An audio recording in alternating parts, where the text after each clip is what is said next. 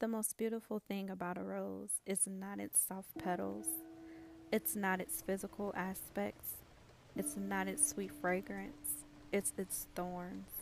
A rose's rarest essence lives in its thorns, in its ability to thrive in the harshest conditions, in its capacity to give beauty from the roughest places, in its tenacity to survive past the withering of its petals.